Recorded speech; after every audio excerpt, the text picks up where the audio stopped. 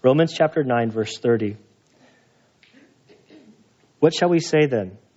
That the Gentiles who did not pursue righteousness attained righteousness, even the righteousness which is by faith. But Israel, pursuing a law of righteousness, did not arrive at that law. Why? Because they did not pursue it by faith, but as though it were by works. They stumbled over the stumbling stone, just as is written, Behold, I lay in Zion a stone of stumbling and a rock of offense, and he who believes in him will not be disappointed. Brethren, my heart's desire and my prayer to God for them is for their salvation. For I testify about them that they have a zeal for God, but not in accordance with knowledge. For not knowing about God's righteousness and seeking to establish their own, they did not subject themselves to the righteousness of God. For Christ is the end of the law for righteousness to everyone who believes. For Moses writes that the man who practices the righteousness which is based on the law shall live by that righteousness. But the righteousness based on faith speaks as follows. Do not say in your heart, who will ascend into heaven, that is, to bring Christ down, or who will descend into the abyss, that is, to bring Christ up from the dead. But what does it say? The word is near you, in your mouth and in your heart. That is, the word of faith which we are preaching. That if you confess with your mouth Jesus as Lord and believe in your heart that God raised him from the dead, you will be saved. For it is with the heart a person believes, or with the heart a person believes, resulting in righteousness, and with the mouth he confesses, resulting in salvation. For the scripture says, whoever believes in him will not be disappointed. For there is no distinction between Jew and Greek, for the same Lord is Lord of all, abounding in riches for all who call on him. For whoever will call on the name of the Lord will be saved. And Father, we do thank you for your word. We thank you, Lord, for our study in Romans. We pray that you would guide us now. And it's in Christ's name that we pray. Amen. So as we continue through Romans, we find ourselves in these three chapters, Romans 9, 10, and 11. I think I want to spare us the review for time's sake because I ran a little short last service. But all of Romans, pretty much the chapters 1 through 8, starts out with all have sinned and fallen short of the glory of God. If you want to be right with God, it's by faith. The idea that our relationship with God comes through faith alone is not a new idea. And he goes back to Abraham and he shows that Abraham's righteousness was credited to him through faith. Then in chapter 5, Paul begins to explain the freedom, the peace that we have being justified in Christ through faith. That there's something different there. There's a peace. We're no longer at war with God. He explains the great truths that come through this new relationship. Going into chapter 6 and 7, he begins to sort of give warning. Now that you're in Christ, don't slip back into your old nature. As I've gone through this study, my views are kind of maybe coming clearer. But it seems to me that Romans chapter 6 paints the picture of the Gentile, that they're slipping back to their old nature, would be slipping back into a license to do whatever you want, to live according to the flesh. And so Paul begins Romans chapter 6 with this idea of, what shall we say then? Shall we continue to sin that grace may abound? Are we to go back to our old life? Because if God is so gracious, then aren't we doing him a favor by sinning more? Because if we sin more, it increases his grace. And Paul says, that's foolish thinking. Don't do that. He sets you free. You're no longer in bondage to sin. Then as we get into Romans chapter 7, the first few verses there, I believe he addresses the Jew. He says, don't slip back into your old nature of the law in thinking that you can create your own righteousness. And when he hits on this point, Paul hits on a matter that's very personal with him, something that he felt closely and near and dear to his heart. And really the last probably three quarters of Romans chapter 7 We see Paul say, I. And he shares of his life seeking to attain the righteousness found in the law. But as he seeks to obey the law, all the law does is highlight the sin in his heart and draw it out of him. That all he can do is he now covets and desires things. And the things that he knows he wants to do, that he agrees with the law, he finds that he doesn't do them. And he ends with, oh, wretched man am I. And where's our hope? And we get into Romans chapter 8, really the apple of Romans, this beautiful chapter. For Jew and Gentile, our hope is found in the Lord. That the Spirit comes to intervene on our behalf in our prayers. That we're told that whatever you're going through, that God is working all things for good. That if you're having a rough time in your life, know He's working it to refine you. Finally, the chapter culminates with Paul saying that nothing can separate us from the love of Christ. It's beautiful. And as we get into Romans chapter 9, Paul's heart begins to hurt for his fellow Israelites. Because what had happened in the church in Rome, these group of believers that Paul had never met, that weren't established by any apostle, this group of believers found themselves, their origins, to Pentecost in Jerusalem. They were there for Pentecost to celebrate. The Spirit came. They hear the news of the Messiah. They believe. And this group of believers heads back to Rome to start the church. And as the church grew there, predominantly Jewish, began to allow Gentiles within. So it was a Christian church made up of Jews and Gentiles. Claudius was on the throne during this time. As the Jewish believers were reaching out to their non-believing Jewish brothers and sisters, tension arose. Claudius didn't like this in his city, and he eventually kicked all of the Jews out of Rome. As the Jews are gone, it created this vacuum of Gentile believers that they were flourishing, that they were growing, and a thought that is still around today called replacement theology, which says that God has replaced Israel with the church, that all of the promises and covenants no longer belong to Israel. They belong to the Gentiles. And so Paul begins to address this. And the reason he's addressing it is because these beliefs are highlighting. They're growing more severe within the body because Claudius was ultimately poisoned. When he was killed, Nero came to power. Nero allowed the Jews to come back to Rome.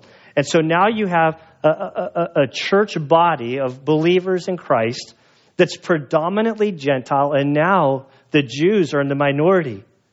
And Paul's dealing with this tension between these two groups, trying to spare the unity of the body. How do Jew and Gentile believers get along? There are different issues dealt with in Romans than any of his other books. And Paul begins in chapter 9 by addressing his heart for his Jewish people, that he loves them, that he would go as far as giving up his own salvation, that he would go to hell if it meant that his brothers and sisters from Israel would accept Christ as their Messiah, but that's not something that can be done. Paul begins the first part of Romans chapter 9, verse 6, and he basically starts to explain that the Israel of God, when he sees Israel, doesn't see what we see.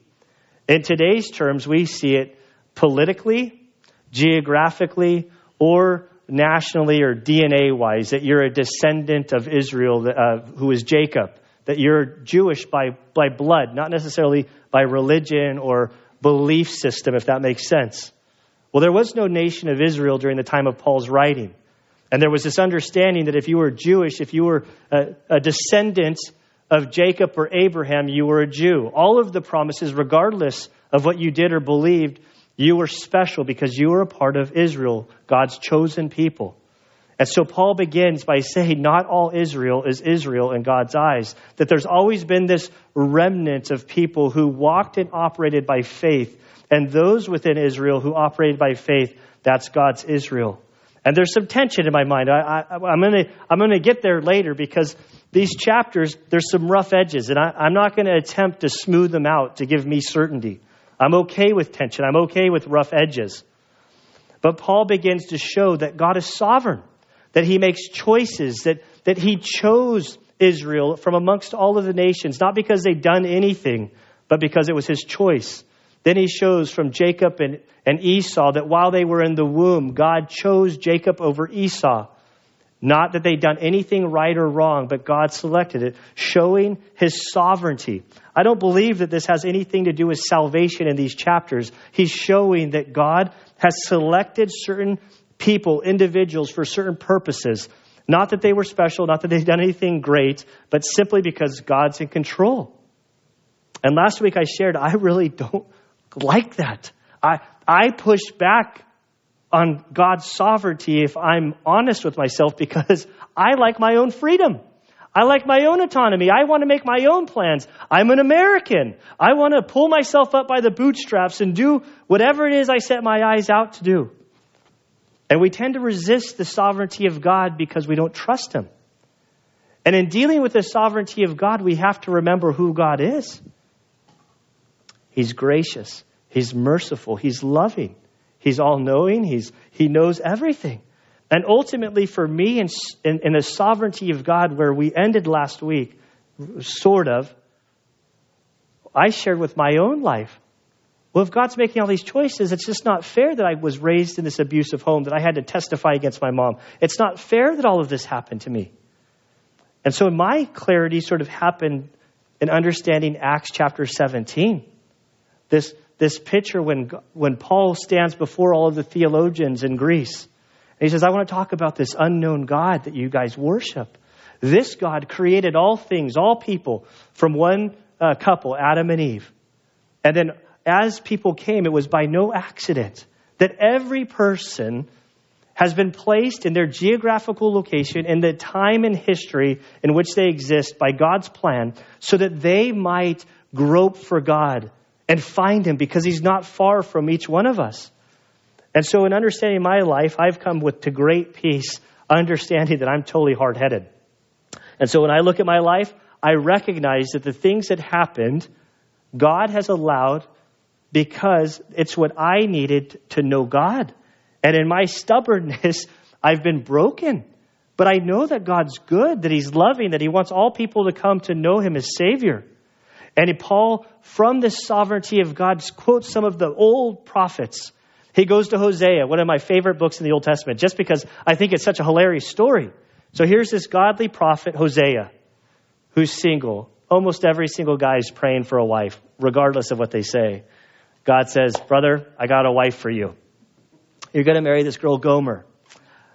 Your parents aren't going to be happy. Oh, why's that? Well, this is me improvising. Oh, because she's a prostitute. But I want you to marry her, and I want you to love her. And so Hosea does. They have a child. Then they have 2 more children, but the next 2 children are not from Hosea. She went back to her old business and produced some children. And God uses this illustration of his prophet not to tell a message, but he's not using the prophet to tell the story. He's saying, Israel, as Gomer is with Hosea, is how you are with me. And he loves his children. He loves his wife, even though she's forsaken him. And I love you. And those that you are descended of you, speaking of the Gentiles, I'm going to call them my beloved also.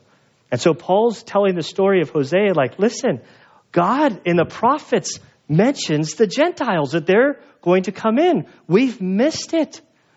We've sort of alienated ourselves from the world. We think that we're better than everybody else. We think that we're special and we're entitled to salvation because we're Jewish.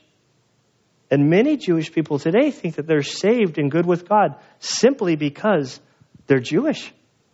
And so Paul's pushing back on this. Then he quotes from Isaiah as he ends last week, and he says, listen, we would have nothing.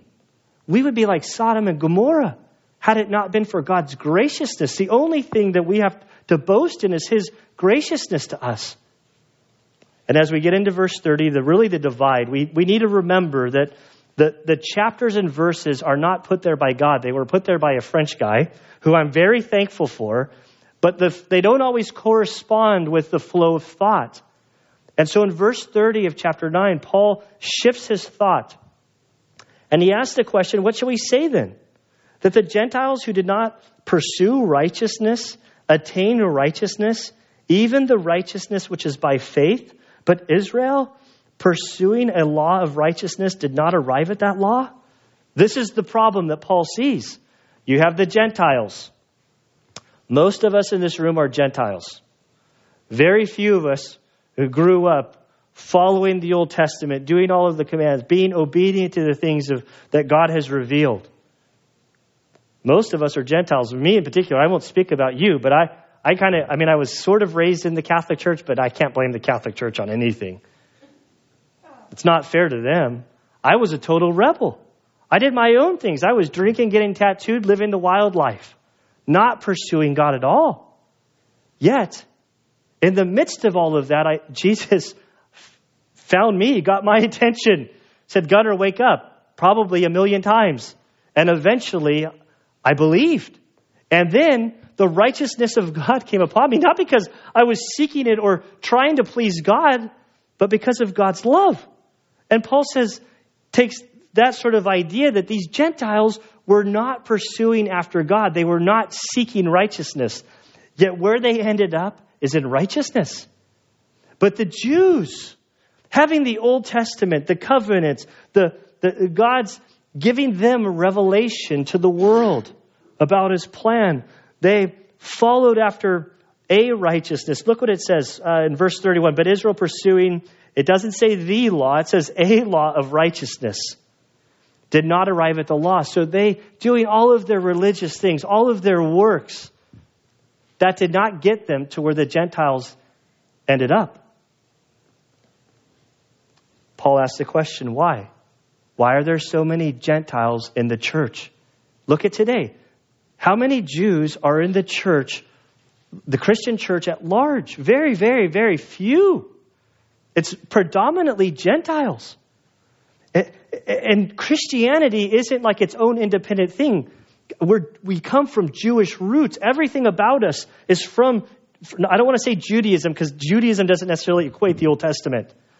But the truths found in the Old Testament, the truth of Christ in the Christian church, all of this is born out of the Old Testament. So it would make sense that the church at large would be Jewish and the Gentiles would be the smaller portion. But it's not that way. And look what Paul says, verse 32, why? Because that's Israel, they did not pursue it by faith, but as though it were by works. And God had said all of this stuff in the Old Testament. And it's never been about works. Don't get it in your minds that in the Old Testament, it was a system of works. If you obeyed the law, if you did that, then you entered into heaven, that you were good with God. It's always been by faith. Paul's already made this point in Romans chapter 4 concerning Abraham. But Israel, the Jewish people, the followers of God, they'd taken everything that God had said, and it had become an external thing, a system of, I do this, then God owes me that. They were not operating in faith, trusting God and doing these things borne out. Now, that wasn't all of them. There was always a remnant, as he started out in Romans 9. There were Jewish people who lived out the commands of God by faith, which Paul refers to as sort of the true Israel. And then he continues here. They did not pursue it by faith, but as though it were by works. They stumbled over the stumbling stone, just as it is written, Behold, I lay in Zion a stone of stumbling, a rock of offense, and he who believes in him will not be disappointed. Now notice that last phrase, and he who believes in him will not be disappointed. With your eyes, skim over to the next chapter, verse 11. Notice in verse 11, he quotes again this same verse. Whoever believes in him will not be disappointed. So when I see this, suddenly my warning lights or something important or something significant happening here. Paul quotes from the Old Testament. Your Bible should have notes or have this print in bold, indicating that he's quoting from the Old Testament. So he quotes from the same passage, and he sort of bookends it, or puts the slices of bread, and in between is the sort of the meat of the sandwich, the fillings. But what's so important about this passage? What's he quoting from? If he quotes from it twice, what was said? And if you look in your notes or you do your homework to figure out how you find out what he's quoting from, you'll come to see that he's quoting from Isaiah 28. And if you'll turn with me back to Isaiah, don't lose your spot in Romans, but back in Isaiah 28, we look at the greater context of what he's quoting from. Now remember, Isaiah is this great prophet, very long book, very significant in the prophecy that was foretold. It always strikes me that the Dead Sea Scrolls, which were discovered in Qumran in southern Israel in 47, I think, if my date, some people can nod or shake, I don't know. I get dates all backwards, but 1947, I'm getting at least one nod. 1947, they discovered the Dead Sea Scrolls. In the Dead Sea Scrolls, they discovered of all of the books of the Old Testament, the one that was there in its entirety was Isaiah. They can date these writings to pre-Christ, years before Christ came on scene.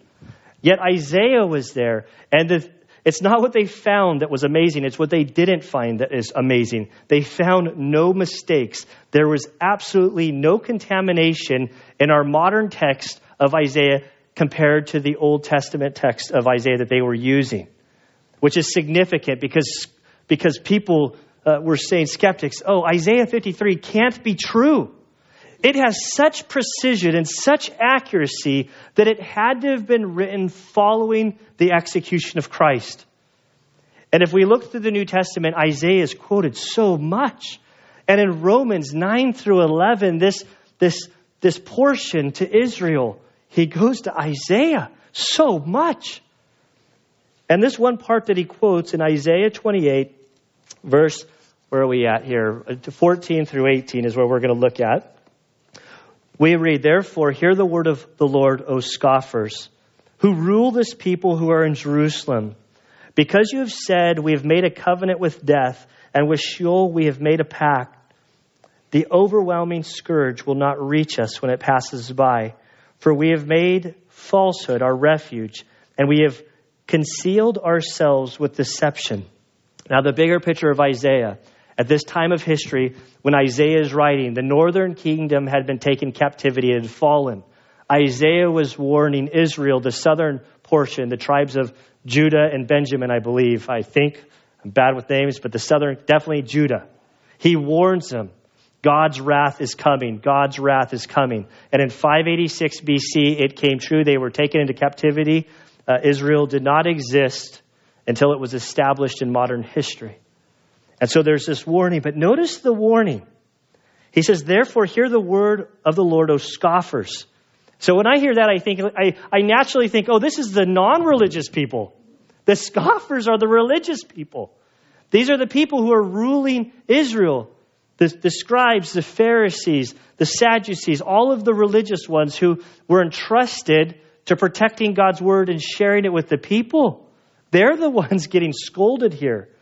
Say, you've made this pact, this idea that they think when God's wrath comes, that they're chosen, that they're special. And as the wrath of God comes, they're going to be on the sidelines and go, "Ooh, that's a bad storm. That's really bad. Good thing we're God's chosen people." He goes on to say, "Therefore, thus says the Lord," verse 16, "Therefore, thus says the Lord God, behold, I am laying in Zion a stone, a tested stone, a costly cornerstone for the foundation firmly placed. He who believes in it will not be disturbed." So he describes the stone. I don't know about you, but all of us, I'm not going to do a show of hands, most of us at night, pitch black, some of us, in the daytime, we tend to trip over stuff. You can be walking along and it's like, boom, fall flat on your face. And whenever that happens, it's like the most embarrassing thing, isn't it? Normally the first thing I do when I fall flat on my face is I get up right away. Anybody see that? Good. Nobody saw it. And his stars can be ringing. But so he paints this picture that God is going to take this stone and he's going to place it there. And those that are going by will trip over it. There are two options. You can trip over it or you can believe in it. Now, this passage is significant. So Paul quotes it here in Romans. He kind of bookends it. This is also quoted by Peter in Acts chapter 4. We're not going to go there, but in Acts chapter 4, verses 8 through 12, Peter standing before the Sanhedrin. He'd been arrested. He was being questioned for the things he was teaching, for healing that had happened.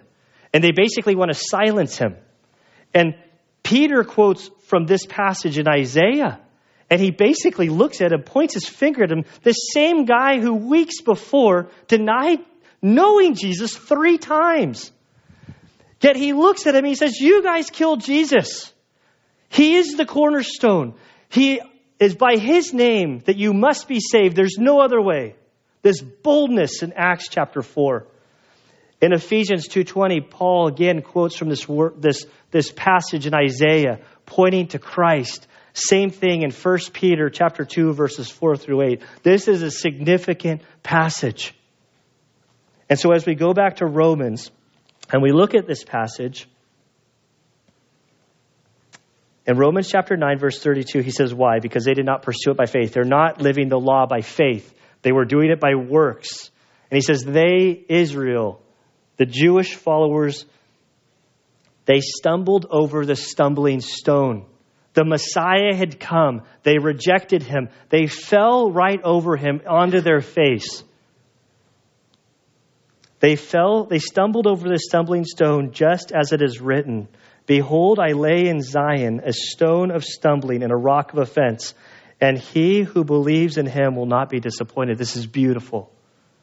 Paul's making the case in this section, dealing with Israel in the present time, that there's no distinction. In some ways, looking so far, if we're following chapters 9 and 10, really through the end of 10, say, Paul, I thought you were trying to make the case that God hasn't replaced Israel with the church, because he's making a really good case so far that the church has replaced Israel. But then we get to chapter 11, but we're not there yet, because he's going to say God's not done. But at this present time, Israel in its stubbornness, they need to deal with Jesus. They always need to deal with Jesus. And he says it's a stumbling stone. I'm all for, in the churches today, there's a big, the seeker-friendly church. Most people scoff at this. Well, seeker-friendly church. It depends on how you define it. Because some people would say you're seeker-friendly if you're trying to be hospitable. Like we have coffee and snacks out there. You're being seeker-friendly. You're just trying to make it easy for people to come to church. Most people complain my coffee's too strong. Not me, though. I like it strong. You can always water down coffee, but that's a different subject. They say, oh, you run the air conditioning in here. Well, some people complain about that, too. 29 degrees is the perfect temperature as far as I'm concerned in this church, Chile, so I'm compromising. Oh, you're just trying to make it seeker-friendly. No, we're being hospitable. You have comfortable chairs. Well, I'm long-winded. We want people to be comfortable. Well, people in Africa sit in benches. You're being seeker-friendly. There's a fine line between seeker-friendly. We want to remove all barriers. See, I don't care what you dress like. I don't care what you look like. I don't care if you tuck in your shirt. I don't care if you comb your hair. We care if you brush your teeth, but that's a different issue. That's just being hospitable to other people. That's the joke. But the one thing we're not going to take away is who's Jesus? Is Jesus the only way to God? The Bible says yes. That is something we will not remove. Do you think that's a stumbling block? It is, but it's the best stumbling block that you can possibly have. Unfortunately, people put other stumbling blocks there. What kind of music do you listen to? What translation of the Bible do you read? Why do you dress like that? Why do you comb your hair or not comb your hair that certain way? Why do you listen to that kind of music? That kind of music these are all stumbling blocks that are of no significance. There's one stumbling block that matters, and that's who is Jesus? Jesus is Lord. He is the only way. And if you trust in him, you will not be disappointed. And then Paul goes into chapter 10, verse 1, which was just continuing his flow of thought. For he says, brethren, my heart's desire. Brethren, he's speaking to his fellow believers in Christ. But then he's going to talk about his other brethren who are his fellow countrymen.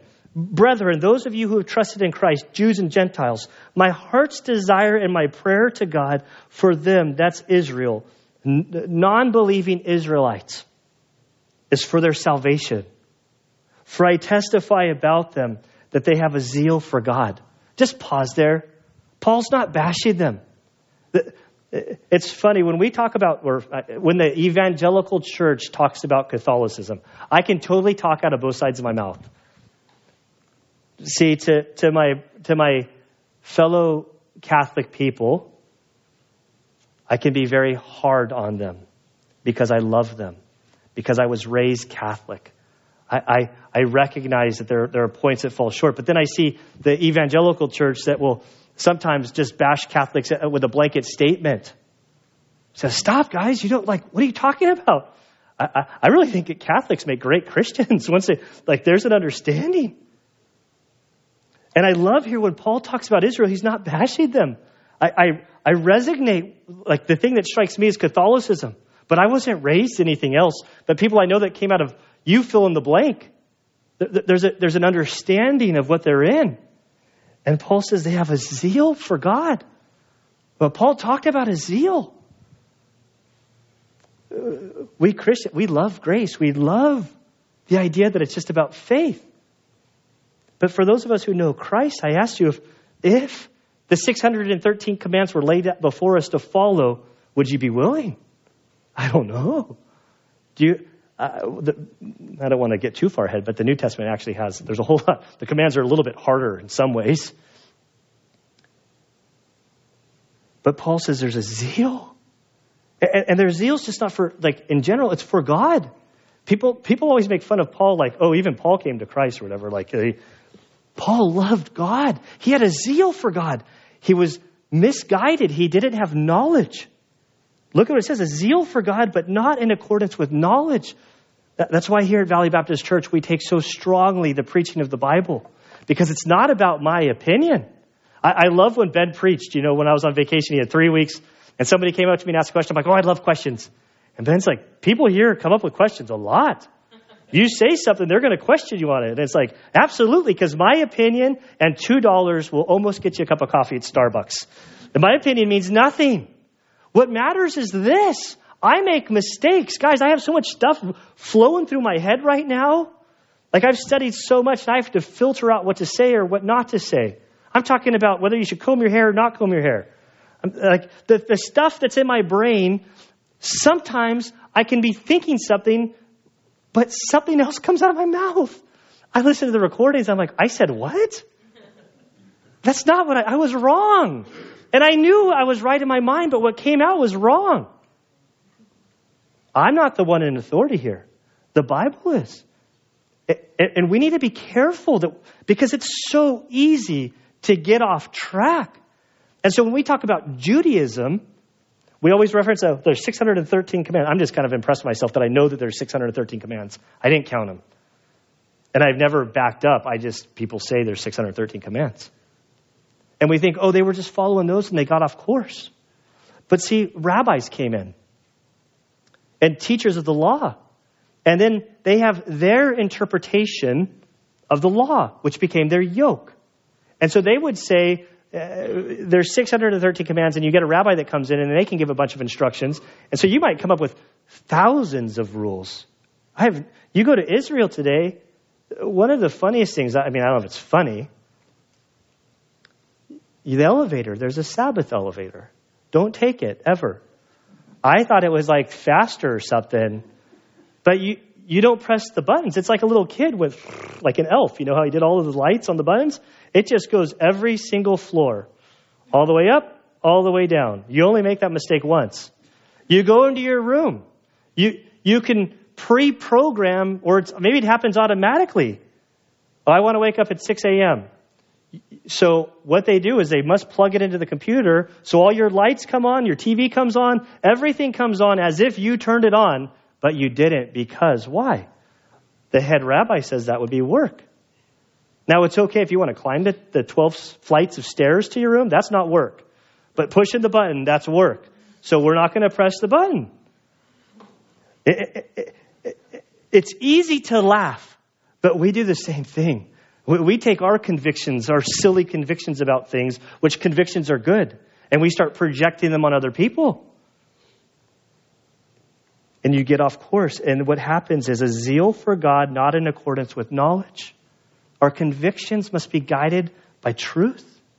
That's why the Word of God is important. I mean, that's not why it is, but that's why it's important to keep it at the center. Okay, where are we at? So he defends them. He says they have a zeal for God that really I wish that we had. But they're seeking for not knowing about God's righteousness, verse 3. See, now Paul suddenly says they're going down. They don't know about the righteousness of God. This was Paul. Paul believed that he was sinless before God. He thought that he obeyed everything perfectly. Then what happened? On that road to Damascus, Jesus appeared to him. And when Jesus appeared to him, everything changed. When people encounter God in the scripture, what do? They fall flat on their face in fear. And they say, get away from me, for I am a sinful man. Depart from me. Isaiah did it. Peter fishing all night, fishing. He didn't catch anything, but he was out fishing. He's a fisherman. And what does Jesus say? Go out, it's light. Cast your net out over there. Peter says, are you kidding me? I'm the fisherman. You're the rabbi. Why don't you stay in your vocation? I'll stay in mine. But because you're the rabbi, I'll do what you say. So he says, boys, I'm pretty sure he was on the shore. He says, boys, cast the nets out again. And what happened? All of the fish came. And what did Peter say? It wasn't about the fish. It was about he knew fish. And this was a divine act. And Jesus was God. And he falls down. He says, get away from me. Get apart. I can't be in your presence because I'm sinful. Would we see the righteousness of God? That's the true standard. And he says they don't know God's righteousness. They don't know the true standard. They're measuring themselves against other people, which is a dangerous road to go down. And seeking to establish their own righteousness, they did not subject themselves to the righteousness of God. For Christ is the end of the law for righteousness to everyone who believes. This is fascinating. This is almost where my brain seizes. Christ is the end. We want to produce our own righteousness.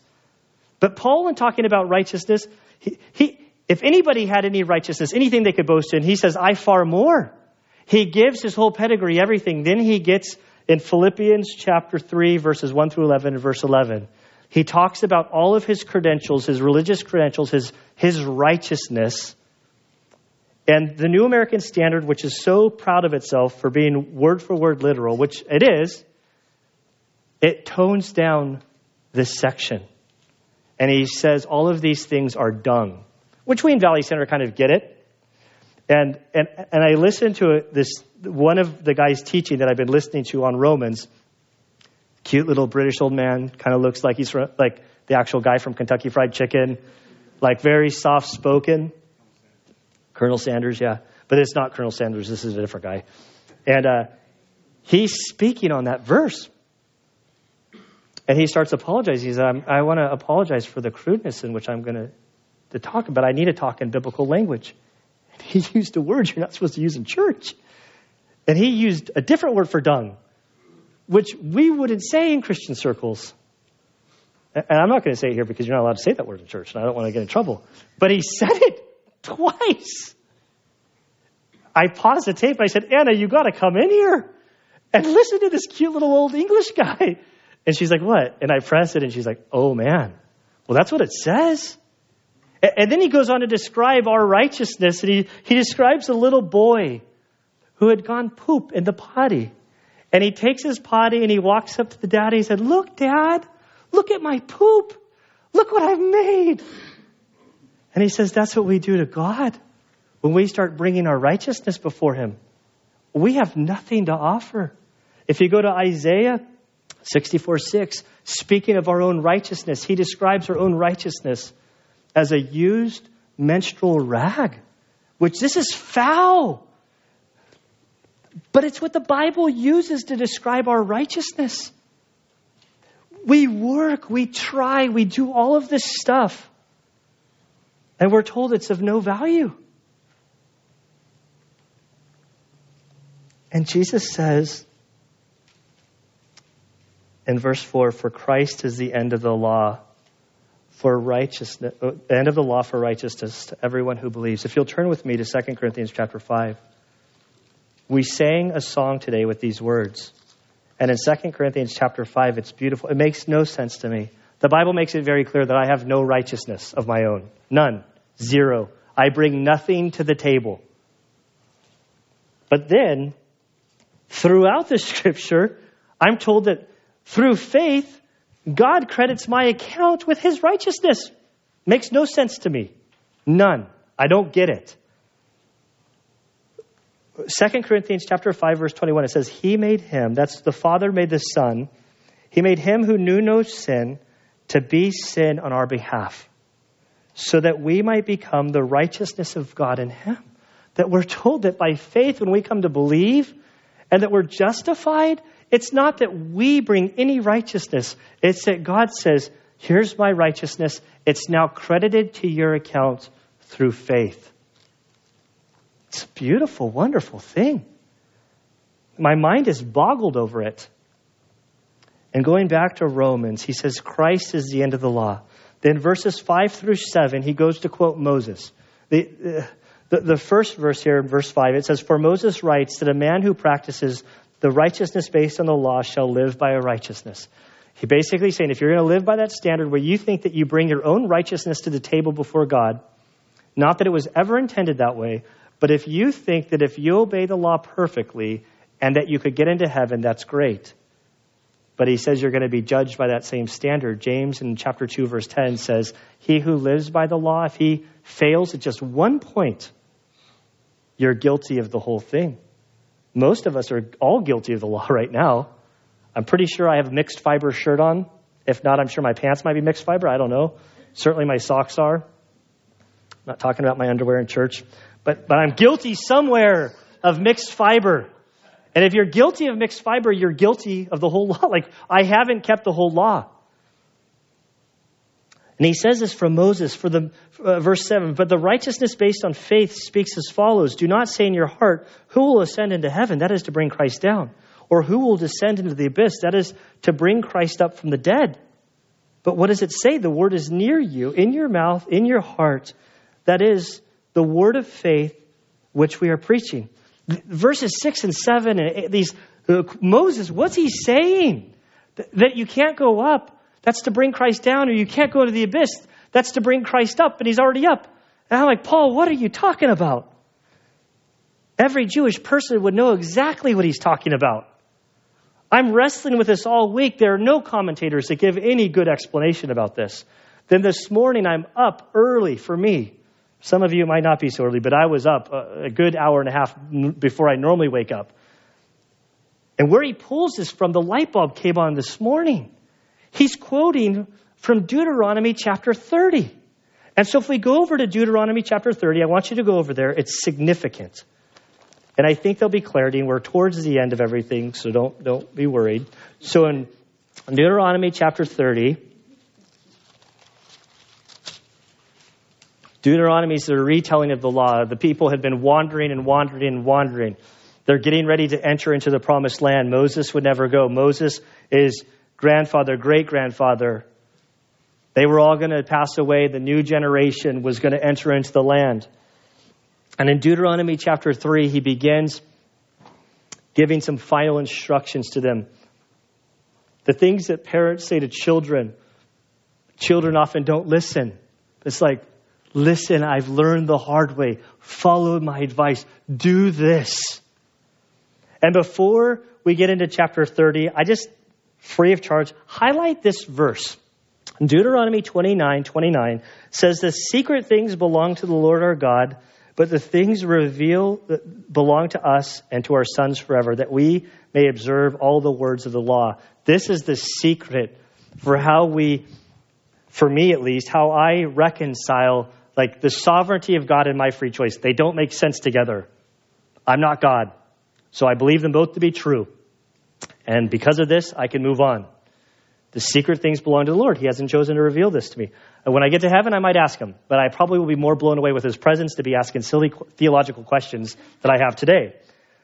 So then as we get into chapter 30, we see that God begins to show, or Moses begins to tell, you're going to enter into the promised land. As they go over into the promised land, we'll start at verse 6. Moses says, moreover, the Lord your God will circumcise your heart and the heart of your descendants to love the Lord your God with all your heart, with all your soul, so that you may live. Now, if you've been paying attention, there might be one of you here, and it's only because you're at the first service that you know. This sounds familiar. Paul says this very thing in Romans chapter 2, verse 4, in this section where he's showing that all have sinned and fallen short of the glory of God. There's good sinners and there's bad sinners and there's religious sinners. And he starts talking about circumcision. And he says, true circumcision isn't of the flesh, it's of the heart. This is in the Old Testament. It's always been that way, that God does a work in the heart. It's not a religious external act. And Moses tells them, the Lord will circumcise your heart that you could follow him, that you would love him, that you would seek him, that you may live. He goes down and he begins to say, let's just read here. Verse 9. Then the Lord your God will prosper you abundantly in the work of your hand, in the offspring of your body, and in the offspring of your cattle, and in the produce of your ground. For the Lord will again rejoice over you for good, just as he rejoiced over your fathers, if you obey the Lord your God to keep his commandments and his statutes, which are written in the book of the law.